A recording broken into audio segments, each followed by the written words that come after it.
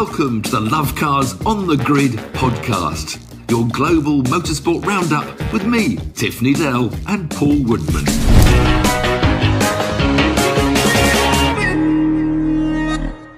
Welcome to episode 40 of Love Cars on the Grid, your global motorsport podcast roundup. It's not going away. Formula One, we've got to discuss that. There's a bit of June buggy racing, as Tiff likes to call it. I call it Extreme E. Bit of testing as well with F2 and F3. No, F1 and F2 even. But it's all kind of kicking off. There's so many rumours. There's so much going on with Formula One. What happened? Mercedes have dropped their appeal. Doesn't look like sports fans have dropped their appeals and their interest in this matter. And I think the number one title for me, or the number one point for me is Lewis Hamilton retiring? Is there any truth in that rumour? There's great stories been written now, you know, this fact that he was disillusioned with Formula One and they didn't turn up to the prize giving, which is causing more problems. I mean, I was ready to drop it, you know, but Twitter's still raging on. There's still photographs of Silverstone and photographs of Brazil. And I mean, they always say if you take one shot, it doesn't tell a story when things are moving at 200 miles an hour, 150 miles an hour. You know, I'm ready to say, you know, Max deserved to be the champion, fair enough. I'm biased. Funny this word bias gets thrown out. You know, if you prefer Lewis Hamilton to win because you happen to be a fan of his, then you're biased. No, we've always looked at it statistically anyway. I was happy to let it all go. But it keeps on bouncing back, doesn't it? Now these stories that, you know, Lewis is that. The word he used was disillusioned, wasn't it? I can't say I blame him. Toto saying, you know, but the funny thing is, because you know, I've been saying on this very podcast, you know, for several months that I believe that if he won the championship and got that record 8th title, despite the contract, he may walk away from Formula One just because it's a lot of effort to keep on, you know, challenging your teammate and pressure. And there's new cars, of course, coming up this year, so that could be a big difference. And George Russell's going to be very quick in the other car. So there's lots of, and also I think the fact that he could well do sort of a Niki Lauda or Prost and sort of quit now for a year, because if the new Mercedes is rubbish and someone comes up with a brawl, like we said last week, you know, if someone comes up with a little tweak with these new regulations, we could have Haas winning the world championship. Maybe not. No, man, that gone too far down. So maybe a year out to recharge his batteries, see how the new regulations develop, and then maybe. But I do think it's possible. And, you know, Lewis he wears his heart on his sleeve. He was so, you know, good, I think, you know, not saying anything. He hasn't spoken or quoted. There's no bitterness coming out. You know, I think he just says he's disillusioned. I think, you know, I'm happy now to say Max is a worthy world champion because, you know, he won more races and he is an incredibly quick driver. But the championship will still be soured. There's no doubt about it. You know, there's still a lot of discomfort with the way it was. We were robbed of a proper Grand Prix, and we were given a one-lap sprint race, you know, with one guy with his hand tied behind back. I know Max, and again, I keep on saying to the Max fans, move on, that if you go back to the history of Formula One, there are so many champions that wouldn't have been champion, bar, you know, 1, 2, 3, 4, so many other things happened through the season. Yes, you can go back to Silverstone. Yes, you can go back to Brazil. But the thing to me about Abu Dhabi was that we had this fantastic, rare one-off head-to-head we were robbed of. Yes, if you go out through the season, either of them could have won, or Lewis could have been disqualified 10 more times and Max disqualified 10 more times. But it didn't. It did go down to the... So we were just given this farcical one-lap race, which I think will forever leave it a bitter taste. And it's easy to say move on, and Lewis has conducted himself so admirably throughout this whole thing. And he's won a lot of support from Max fans as well, because it's quite a bitter rivalry with the fans. You're either Max or you're Lewis. There's no sort of in between. And I think we see it from both sides of the fence. But I mean, Twitter's so awful. We all know there are some very strange people out on Twitter. And, you know, when Lewis was knighted, of course, we congratulating on being knighted, Sir Lewis. And then there are people saying he's a disgrace to Black Lives Matter, kneeling in front of a white supremacist with a sword on his shoulder. You know, it's silly. It's a frightening world out there. It is a frightening world. Sadly, whatever people interpret things. Yeah, and whatever opinion you have, somebody else, somebody would be offended with it, or somebody would be put out by it, which is it's a horrid world, really, that we live in these days. But anyway, do you know what? Moving on. It's easy to say moving on because. And I think Lewis has done an incredible job of trying to distance himself a little bit, and he was so humble when he did lose. But I still think about that race in May at Mallory Park, where I was kind of in the lead. Yeah, good point. I still think about that to this day. You would have been champion. You would have been champion. So you have to. Of course, now Lewis is in more trouble because we've got this new FIA president, Mohammed bin Sulayem, and he gets the job the day before Lewis doesn't turn up at the prize giving, which is in the rule book. And I think we have to almost discuss rule books in general, where we're going with rule books, because it's the rule book that's often causing all the controversy. Because the rules say if you come in the top 3, you have to turn to the prize giving. So poor old Mohammed bin Salman, he's been quoted as saying, they have to follow the rules. We have to be. We can be giving no forgiveness. That's just really his quote. So he can't be forgiven. He's in trouble. He's a sport. You know what he should have done, Lewis? Because I know obviously Lewis must listen to this. But Lewis, what you should have done, you should have said, "I've got COVID." Yeah, can't come. That's what you should have said, and it gets you out of anything these days: holidays, flights, anything. But bin Sulayem he's very highly respected in the motorsport world. He was a Middle East rally champion for many years. It's just a bit of a shame for him that he's got the new job smack back in the middle of this huge controversy. I mean, Toto Wolff's happy. They're going to look into everything and look at how they run. And it's trying to write rules in motorsport that is almost tripping them up. In these battles between these heroes, it's so hard to find a rule for these overtaking manoeuvres. So I always went back to, imagine there's a wall around the edge of the track everywhere. So if you've hit a wall, imaginary though it may be, then, you've damaged the car. But certainly these stupid S-bends that cause almost all the controversy, apart from Brazil, is when you do the overtake, then you run off track on the way out, which Max did in Abu Dhabi.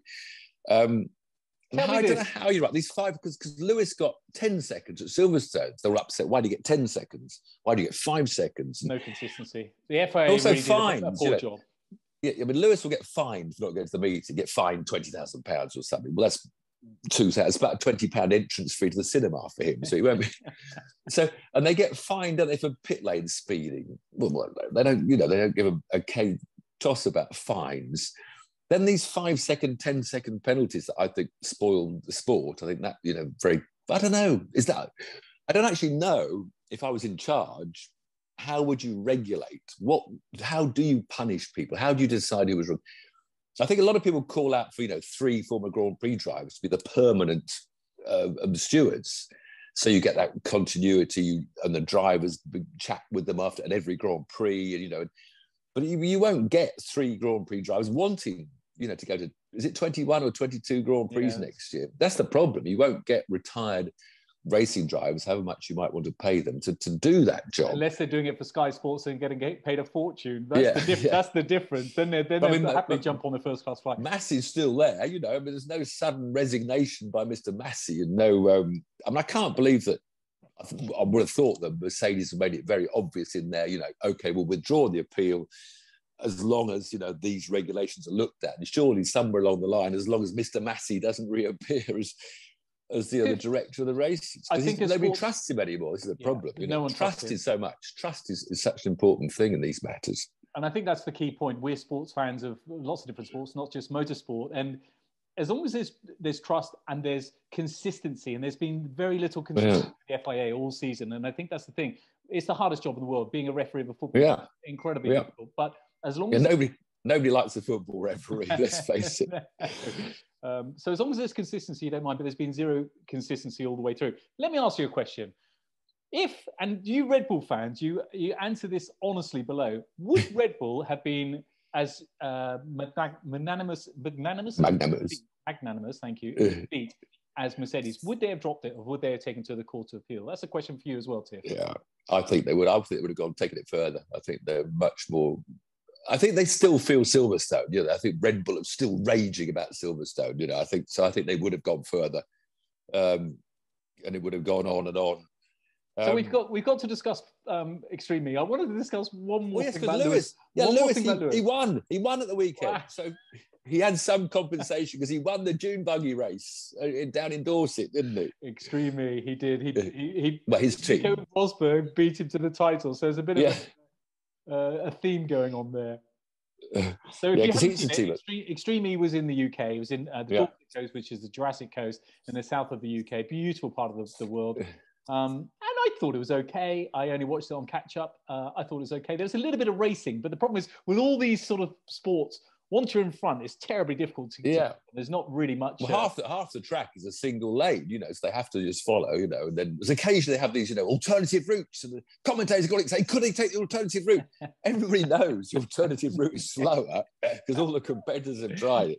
And I mean, bless them, I don't. I mean, because the other thing, Extreme E have already said they're not expecting motorsport fans to follow it, that they're looking for a new audience. They've almost announced that because they understand that historic fans like us won't fall for it. And you got the commentaries, the worst part about it for me. Jenny Gow and Andrew Coley. I don't know, because I know you can get told how to commentate by your producers and directors. They might be asked to do this wall to wall to wall. It's like being in a boxing ring with two competitors, because one's punching you. As soon as they stop punching you, the other one comes in, punching you.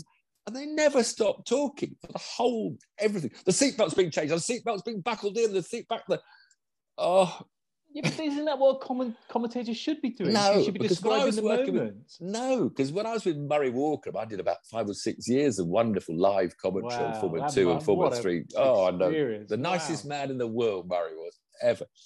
And, I was the expert analyst. It wasn't two commentators. There was very much... Well, it still is pretty much in Formula One that you have the commentator, the expert analyst.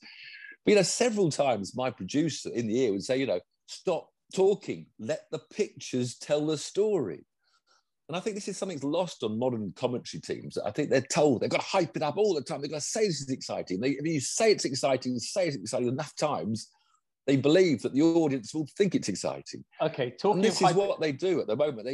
They just keep on saying how amazing it all is when we can see. The shots from it, they come out those jumps and it's all about the run to first. It's just rallycross, really. It's just a modern version of rallycross in a more outward bound manner. It is quite like rallycross, but he's talking about hyping it up. There's 3 phrases I've written down on my notes here: hyperdrive.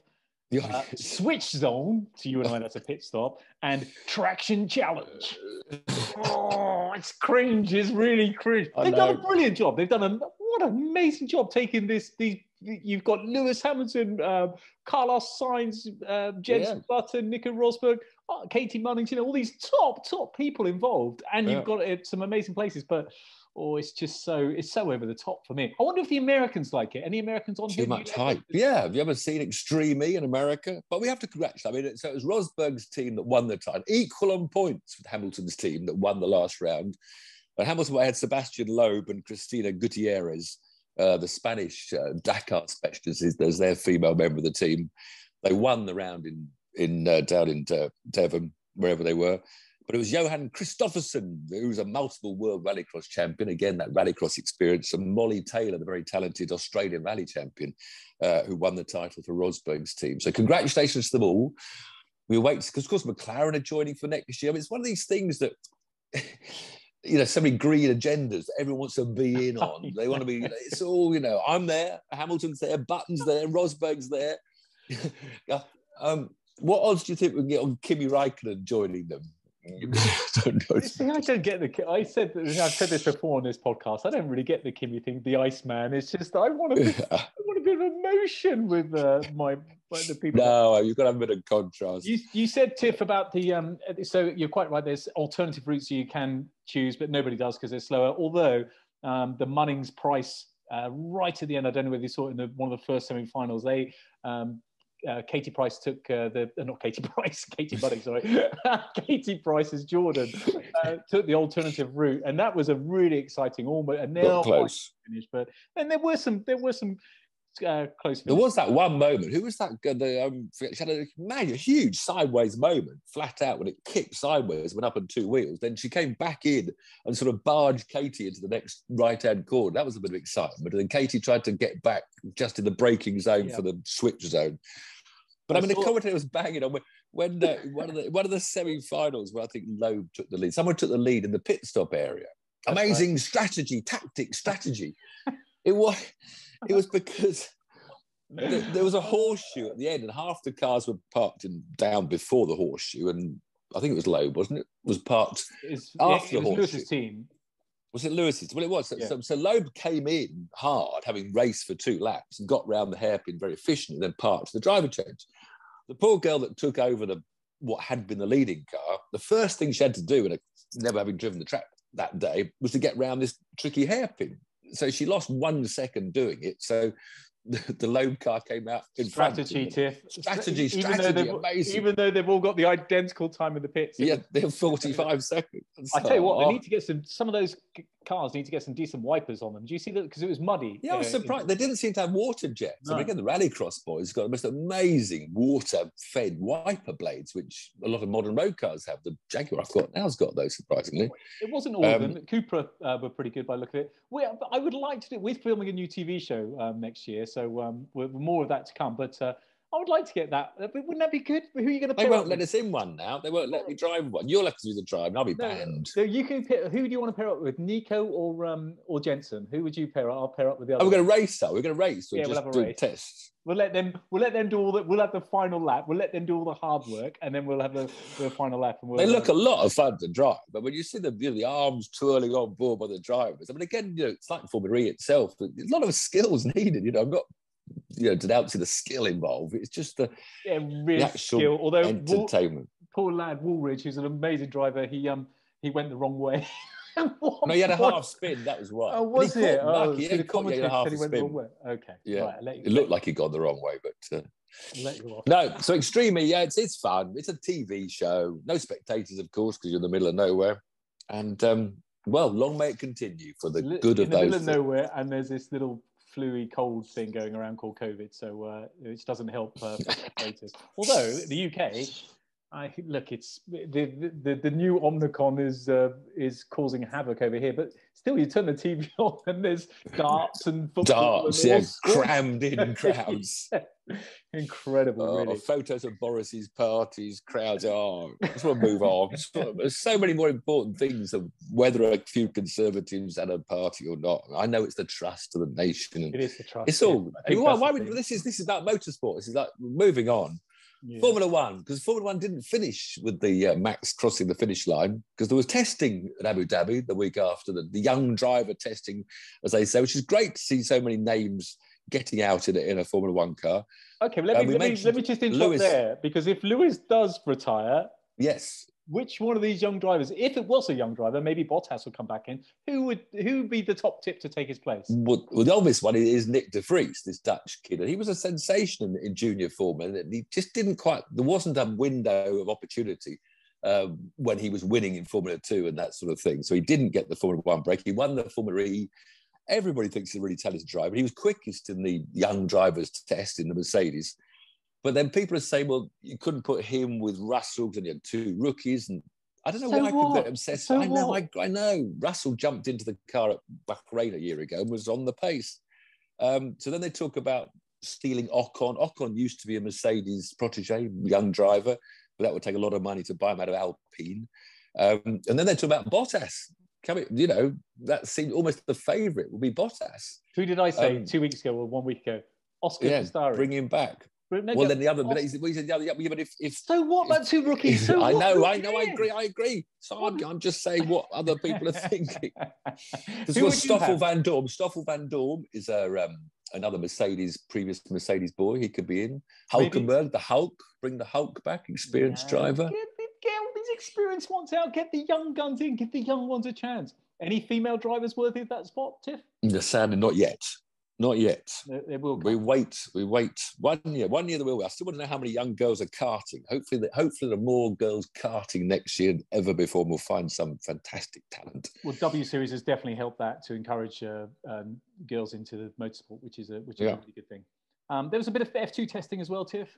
Well, the Formula One test, because they all the existing drivers had to drive with the new 18-inch tyres on them. Pirelli were doing their tyre. They ran what they call mules.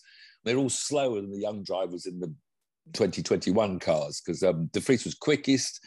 The Kiwi Liam Lawson, real talent for the future, in the AlphaTauri. He's a Red Bull, Third, Oscar Piastri, we've already talked about, was third quickest in the Alpine. Fourth quickest was Pato O'Ward. I mean, I love him. He's a really feisty, Mexican doing IndyCar, and he's talked about a 2-year window.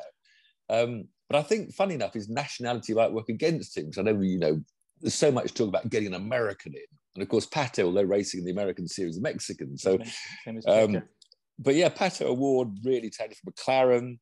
Juri Vips, the Estonian, was out in the Red Bull car. He's been a Red Bull boy for a while, but he's about to start his 3rd year in F2. And I think once you get that far, you're not likely to get the leap into a Formula One seat. Zhao, who is in Formula One next year, was 6th quickest in the, what was he in?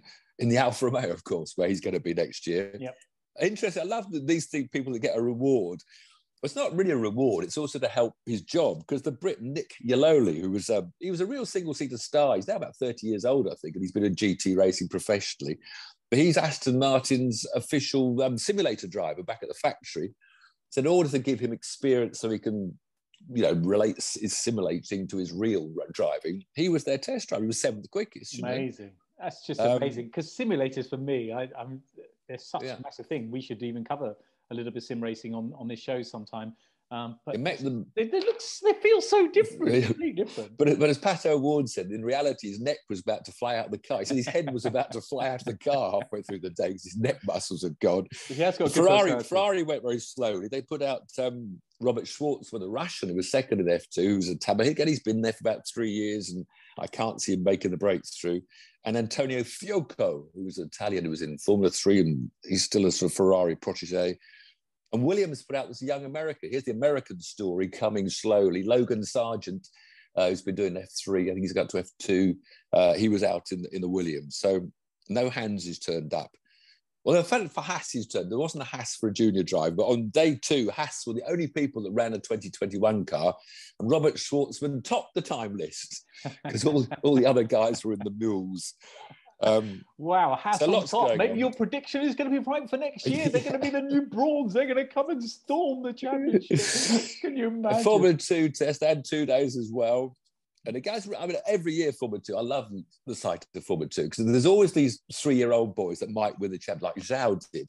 Because we got the Indian Daruvlas going for his 3rd year, the Brazilian Drugovic 3rd year, Juri Vips going to his 3rd year. And they're all drivers I don't really see launch themselves into F1. But a couple starting their 2nd year, Théo Pourchaire, a very highly rated French kid, and Liam Lawson, we mentioned the Kiwi, who's a Red Bull protege. They could well be names that will be in Formula 1. But great stories of the new boys coming up, because we got Jack Doohan. It was quickest in the final session, this son of Mick Doohan, the 500cc. And he's really looking the real deal, obviously. So he's starting Formula 2 for the first time. The other rookies that I like the idea of are Logan Sargent, the American kid, but also the Norwegian Dennis Hauger that won Formula 3 in dominant style this year. So you've got this wonderful mix in Formula 2 every time. You've got the veterans that are always picking up the points. They're always in the top 3 or 4. And then you've got the new boys. And it's always great when the new boys come in and blow away the existing ones, a bit like Piastri this year. It was so good that Piastri came in and blew them all away. If a vet hasn't done it, for whatever reason, get them out, get the new boys in. There's so few drives. I like to see the young rookies come in and give. You say young, some of the 3rd year boys, they're about, they're 21. Juri Vips is 21. so the Red Bull kid is only 21. So although it's his 3rd year of Formula 2, it's, there's some. Daruvla is 23. He's a bit ancient at 23. It's so amazing. I made my Grand Prix debut when I was 26, And nowadays, no chance at all. It's obsession with youth. Because, of course, they start at 8 in karting. So they've got a lot of experience behind them by the time they're 18. Well, you've given me a lovely tenuous link there to something not sports related, but there's a sports link here. Sports personality at BBC, Emma Raducanu, a very worthy winner. So she won the US Open, and out of nowhere, really. So British tennis player, for those of you who don't know. But my point here, or my question here, is back to Lewis Hamilton. He wasn't even on the nominees. Should he have been there? There's some people there that you think, who's that? And you've got to read a little bit about them. And I know about sport, or I like to think I do. But so should Lewis have been on the On the That's normal. I nominees. don't know how they choose it. In the old days, it was you wrote in. It was a viewers' voting system that got the finalists in the first place. But now they seem to have a little selection committee. Well, it's a very worthy winner anyway with Emma. Lewis, maybe they thought Lewis was too hot to handle. He couldn't take another defeat. Lewis beaten by Emma Raducanu. You know, maybe they thought, you know, he wasn't up for it. And it's pretty much a clean, it's completely unrelated. It was pretty much a clean sweep for the ladies, other than the English football team and Gareth Southgate. Everything else, every other award was won by a lady. So well done to the ladies. But I thought the team should have gone to the golfers because they beat the Americans. I think the team should have gone for the Europeans, not our footballers that lost the final. Lost very badly to Italy. Whereas the women's golfers, Solheim Cup, was amazing. Yeah, Won exactly. Won. Chicken dinner. So next week there's something going on, a holiday on the Saturday. Christmas. Christmas. Merry Christmas. Hope everybody has a fantastic Christmas with their We loved should come ones. in. Should we come in?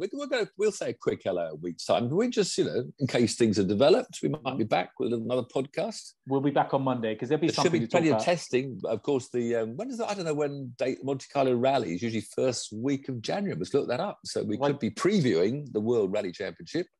I don't think there's going to be much between now and next Monday, but we will do a podcast. So if you've got anything you want to ask Tiff, put it in the comments below, please, and we'll ask Tiff. Nothing to do with Formula One from last year. No questions. Anything. Don't listen to him. Anything you want to know or ask Tiff, put them in the comments below, and we look forward to welcoming you back after Christmas. Thanks for joining us. See you next week. Happy Christmas, everyone. I like your decorations, by the way, Paul. Very, very cheerful. Quality streets as well. Cheers, guys. Cheers.